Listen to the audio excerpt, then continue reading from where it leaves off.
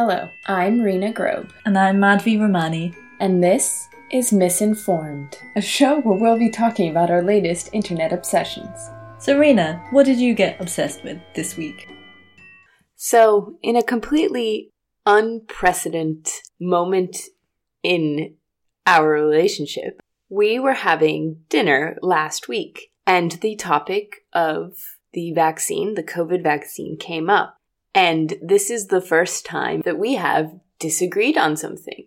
If the vaccine were made available, let's say tomorrow, would you take it? And I said, absolutely, yes. And Madhvi said, no. We obviously had to discuss this, especially since on Wednesday when we were on a Zoom call, we asked the group of women who were on the call with if they would take it, and I think it was also 50-50 split. Just to qualify that a little bit, I'm not an anti-vaxxer, and I did then in the discussion say I would just wait and see what happened to Rena first, and then I might take it. Yeah, we should emphasize Madhvi's not an anti-vaxxer. And I'm not the only one that's hesitant. Polling last month showed that 58% of US adults were willing to get vaccinated against the coronavirus. And a Pew Research Center poll in September found that 51% of Americans said they would definitely or probably get a corona vaccine. And an article in the Washington Post recently, which talked about doctors and nurses and their attitudes to whether they would get vaccinated or not, because doctors and nurses would be in the first line to get vaccinated. New Jersey said last week that its state showed that 66% of the state's doctors plan to receive the vaccine, which means that 34% did not. Among professionals contacted by the state, some did not want to be in the first round, so they could wait and see if there were potential side effects. A report released recently by the University of California, researchers said that 66% of Los Angeles healthcare workers who responded in an online questionnaire said that they would also delay taking the vaccine. And the American Nurses Association also said that 1/3 of its members do not intend to take the vaccine, and an additional third are undecided. So it's quite a mixed bag of results, and obviously a lot of them are not anti-vaxxers. They're the people who actually promote vaccination the most. In a similar vein, I asked a friend of mine who's a doctor if she would take the vaccine, and she said yes, and then you had exactly the opposite. Yeah, a doctor that my mum knows told her not to take it. And so I think we had this discussion about whether we would tell our parents to take it or not. I know there were questions about whether the older population were being tested on, to see whether this was working or not. We don't know from Moderna and the Pfizer data how much of the proportion of those people who were tested on were of the older population. So we don't know that. We also don't know what the effect of these vaccinations are on children. We don't know on pregnant women. Children and pregnant women have not been included in tests, as far as I can see. I also have the concern that the Oxford vaccine, for example, which was tested in England, there are not a lot of ethnic minorities tested in that. So how does that play out? So yeah, all of those things we're not sure about, which is why I would just maybe even not advise my parents to take it either. I was talking to my grandma, who's 92, about the vaccine, and she said she wouldn't take it, not because she's hesitant about the vaccine, but she was because I've lived my life, I'm 92, let the young people take it so they can go out and enjoy their lives. When you put it like that, I can understand being hesitant about side effects, and could just repeat back everything you just said. I understand why would one be hesitant. But at the same time, we need at least 70% of the population to take it so that we can have a herd immunity. So if we want to move forward in the world, we have to get a significant amount of people to take it. The testing revealed the efficacy of the vaccine when it comes to the disease. So it means how many people actually got the disease when they had the vaccine compared to how many people got the disease when they didn't have the vaccine. And for this, Moderna and Pfizer are claiming it's 95% effective. I'll go into the stats in a minute to kind of explain that. But there is no data or evidence to show how this affects infection. So you can not show symptoms of the disease or have the disease, but you can still go around infecting people. Really? Yes. And so one of the really big risks about everyone just taking the vaccine and then going about their normal lives without any masks is that actually the virus could potentially explode. I mean, this is just stuff that we simply don't really know right now. There's a lot of misinformation. Not like misinformation, but this, when I say, oh, that life can continue on, I don't mean that like, oh, well, I'll take the vaccine and then tomorrow it will continue like it was before the pandemic. Of course, we still need to take necessary steps to sort of phase out of the current world we're living in. No, I agree. We need to figure out a way out of this, and a vaccine is one of the best solutions to the problem. But it's like a piece of the pie. Do you know what I mean? Like I do worry about people thinking, oh, we're all going to get vaccinated, and then within 2 weeks, everything will be normal again. We'll be back to living our sad little grueling lives under capitalism, when obviously that's not the case. I think that the danger around the conversation around the corona vaccine is this sort of weird meshing of vaccine hesitancy and people who are genuinely anti-vaxxers. Because I feel like we're treading on very dangerous territory where it's very easy to intermingle, because we have a lot of conspiracy theories of people who don't even believe that corona is real. Yeah, obviously there's the conspiracy theorists, but what's interesting, like you can see with the statistics on the general population, is that it's not stepping into anti-vaxxer territory completely because of three things. I think number one, this is the fastest vaccine ever to be developed in the history of medicine. Number two, it's the first RNA vaccine ever, the Moderna and Pfizer ones. Number three is it's a new virus that we don't actually really know much about. Even there was an article in the New York Times yesterday about how corona might be making your teeth fall out and stuff like this.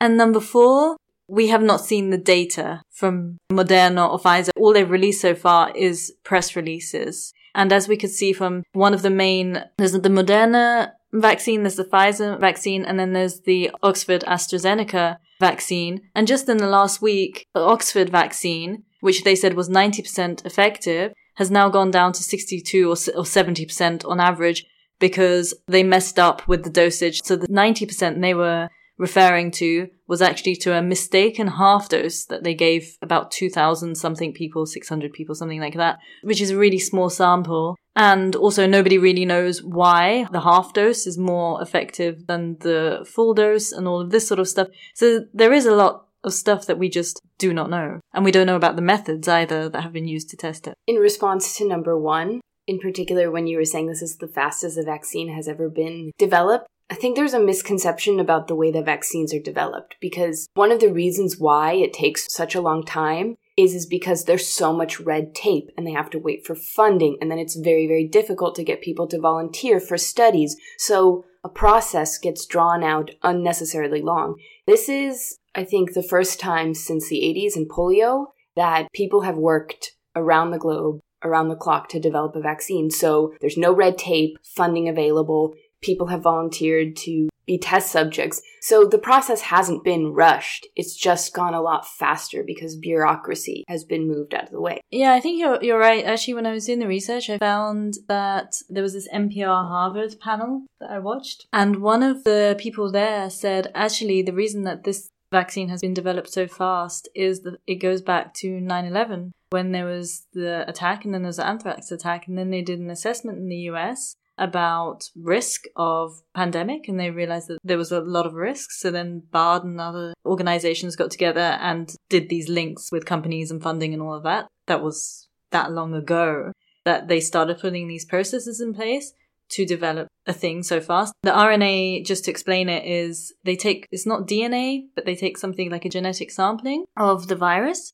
and then they inject it into your body, and basically your body makes a little corona in there. It's got a little spiky corona thing, and then that makes a sort of immune response. And it's a really new and effective way of making vaccines, which is different from the Oxford vaccine, which is more of a traditional way of making vaccines too. So that's partly it, because it's new technology. And they are aiming now with vaccines to get them all done in like a period of 6 months, because of this new technology. And that was done in about 6 months. I have a friend who has actually volunteered to be part of the trials. Like, I think that that's a lot of the common misconception also, is that because people are just hearing about these vaccines now, that they think that they're just going into trials now. She started being given the vaccine in May. So it has been in trials for 6 months already. And this is just one of the big ones that's been developed.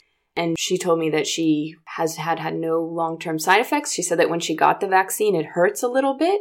She says she felt crappy for a couple of hours after getting it, but a friend of hers had it much worse. She felt really bad, like she'd been punched in the arm for a couple of days afterwards. And she says that, well, she has to do weekly questionnaires. She's given the test weekly to see whether or not she has corona. So she has to fill out a form about what she's been doing and how many people she's been in contact in. So they're like really monitoring all of these things. Yeah, you're right about the tests. So Pfizer had 44,000 volunteers. Of that group, it recorded 170 COVID cases. So 162 of them were in the placebo group versus 8 in the vaccine group.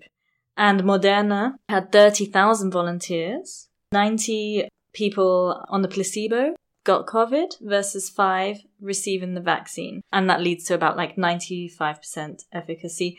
In the British Medical Journal, the BMJ, which is run by the British Medical Association, it's a peer-reviewed medical journal. Peter Doshi, who is the associate editor, writes a bit about this. He's an assistant professor of pharmaceutical health services research at the University of Maryland School of Pharmacy, and he focuses on policies related to drug safety and effectiveness evaluation. So he did the numbers, not me. He said, if you put these numbers into perspective, the relative risk reduction that is being reported, not the absolute risk reduction, which appears to be less than 1%. It did not test the abilities, as I've said, of the vaccine to save lives or to prevent infection. But he also points out something really interesting about the method. We don't know much about exactly, all the data has not been released. It has not been peer-reviewed in medical journals as it really should be at some point. Pfizer and Moderna have said that they are absolutely going to do this. They've now applied for emergency approval. And after that, they say they're going to release all their results of the phase 3 testing.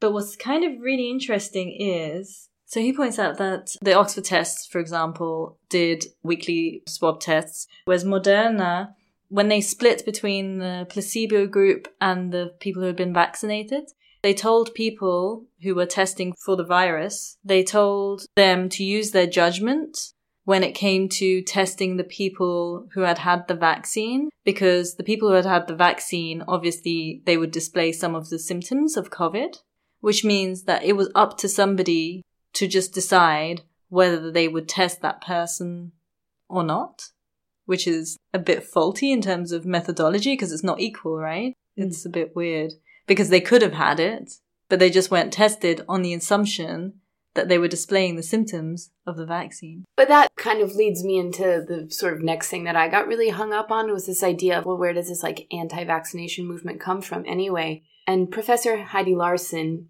who is an anthropologist at the London School of Hygiene and Tropical Medicine, as a leading expert on why a significant portion of the globe feel hesitant to take vaccines, she says that it's kind of the lack of empathy towards the public and their concerns which pushes people to be anti-vax. She emphasizes that responding negatively towards people with genuine questions is sort of accelerating this process. And to quote her, she says, people fear they are being judged, called names, just for asking questions. And Dr. Jonathan Kennedy, who's an expert in global public health, investigates the link between trust in government and hesitancies about vaccines. And he analyzed voting data and surveys on public confidence in vaccines across 14 countries and found that countries with higher support for populist government also had higher mistrust in vaccines. He says, populist sentiment is distrust in elites and experts. The forces driving scientific populism are similar to the forces driving political populism. He argues there's a strong relationship between vaccine hesitancy and political and economical and social crisis. We tend to judge people who are anti-vax really quickly. So if we're not meeting people with empathy, you push them towards the other side. Again, not to say, that's what we have to do, but it's sort of a... That's interesting between governments and mistrust, because in the Washington Post article where they were talking to doctors and nurses who are generally not anti-vaxxers at all, they said that they feared that the trials had been rushed or that these figures and the data that was coming out was because of maybe it was politicized in a way, and it's kind of true that the whole coronavirus, how every single government has approached it, and of course, everything is linked, everything is political in the end. there was the election coming up in the US, there was this pressure to get the vaccine, there was the stock markets are linked in this. If you want to know more about the stock markets, we explain it in our last episode, kind of. There's shareholders for each of these pharmaceutical companies at stake. There's a lot of money invested. Governments like Boris Johnson said that the Oxford vaccine was a great thing for British science and research and ordered like $100 million worth of the stuff. I mean, there's a lot of pressure and there's a lot of politics involved in it too, which is not necessarily conspiracy theory politics. It's just kind of reasonable as well to just be like, okay, unless I see the data, see who's been tested, like... But I guess the point that I was trying to make is that if the people who are at the forefront of the conversation around vaccines are either like crazy Trump fans or whatever it might be in whatever country, or anti-vaxxers, people with genuine concerns will be like, well, I don't want to be associated with them, and might feel alienated and not understood and judged. So the conversation needs to be, we need to have a broader discussion, and we need to stop... Totally. And I feel we do that a lot. And yeah, there are genuine concerns with this. Also, there's no phase 4 phase 4 is basically you follow the people around for 2 years. You don't follow them. You don't stalk them. But, you keep track of them and see how many of them, commit suicide or run over by cars. And then you try and prove that that wasn't the fault of the vaccine. That hasn't been done yet. So that hasn't been done, that which, like you say, I think it's really reasonable that so much money, the technology, that this has been developed so fast. But then just with terms of time, those 2 years, or those Pfizer and Moderna have both committed to 2 years of monitoring, and I think Oxford 1 year. So, I mean, that's still within the process, and that process is not completed yet. Do you know that the guy who started the anti-vax movement is this British guy called Dr. Andrew Wakefield, who in 1998 released a paper linking the measles vaccine to autism. And since then, it has been obviously disproven, and his results were shown to be corrupt. And it was revealed that he actually altered facts about the patients within the study to get the results that he wanted. But the thing that kind of, when I was reading about it, I couldn't help but think about, like, what a shitty thing to say about autistic people. In this conversation, everyone's like, it causes autism. I'm like, okay. Yeah. It's part of a larger problem within our community and a lack of empathy in the way we frame things. The anti-vaxxers thing is mostly seen in the UK as crazy women who don't want to get their children immunized, also in the US. I think, first of all, the responsibility for every child's health falls to women. So, I mean, men are just not involved in this process at all. Let's just talk about that for a minute and the problems of that. The other thing is that women in the medical establishment have consistently, their pain has not been taken seriously. They have not been taken into account when it comes to like medical research for drugs. The testing for drugs is not as rigorous as vaccines, because vaccines are applied to the whole population, whereas drugs are, people are already sick. But for example, there was an article in The Guardian ages ago that just said most medicines, until really, really recently, and probably still even now, are tested on male mice, because female mice have hormones, which makes them, in medical terms, kind of unstable, because, these hormones are always changing. So they just haven't bothered testing them on female mice, which then affects how the dosage works, the effects, the side effects on women. And so a lot of the medical establishment is all seen through this male gaze. It's all focused on men. There's more research on erectile dysfunction in men, which affects 1 in 10 men, than there is in PMS in women, which affects 9 out of 10 women. And then no wonder that women are distrustful of the medical establishment, because they're not being listened to. They have no control. It's not working for them. And then in the end, they're like, oh, I'm going to trust myself. No, I can kind of see that with like the world also we're living in. You don't know who to trust. There's so much fake news. That's why I wouldn't say straight off that I would take a thing. I would look at it for myself as much as possible and ask a bunch of people, see how many people drop dead from the thing, and then I would take it. When you were talking about women in medicine, so what is considered to be the first attempts at making a calendar was attributed to men? And it wasn't until a female anthropologist came along and pointed out that this calendar marks every 28 days. And which man is keeping track of 28 days? All women listening will know what happens every 28 days. So women's contribution, or women's bodies and our biology, has just always flatly been ignored. So on that note, here are our 3 things you can do this week to be a better person. So when it comes to getting the vaccine or not, one thing that this pandemic has taught us that it's not just about ourselves and our own personal preferences. We do have to make a judgment and see how all of us are linked. And like Rena says, we need 70%. And so we have to think of ourselves and also everyone else that this affects at the same time when we're judging whether to do that or not. Think too, when you're reading about the coronavirus vaccine, make sure to be critical of what you're reading and check the sources. But at the same time, keep in mind, there isn't a massive conspiracy theory out there to turn you all for or against the corona vaccine, and corona is definitely real. And thing 3, when it comes to using your judgment as well, I think it's really important.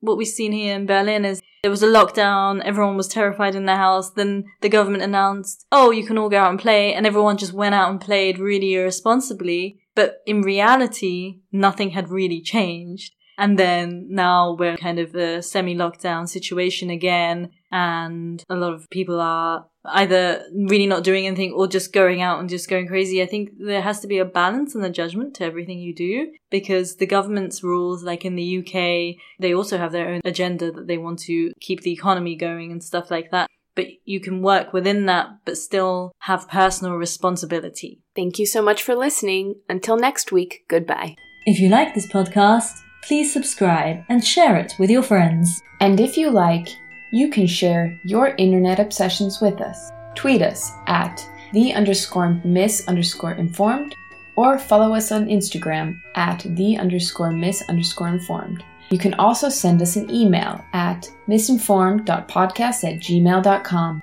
You can also listen and subscribe via YouTube. For news about the show or upcoming events, and links to all our sources, references, and other geeky inspiration, subscribe to our newsletter. You can find the link via our Instagram. We are an independent, non-profit podcast. If you would like to show us some love, you can make a one-off donation via our SoundCloud or support us on Patreon at patreon.com/misinformed. Thank you for listening. Until next time, goodbye.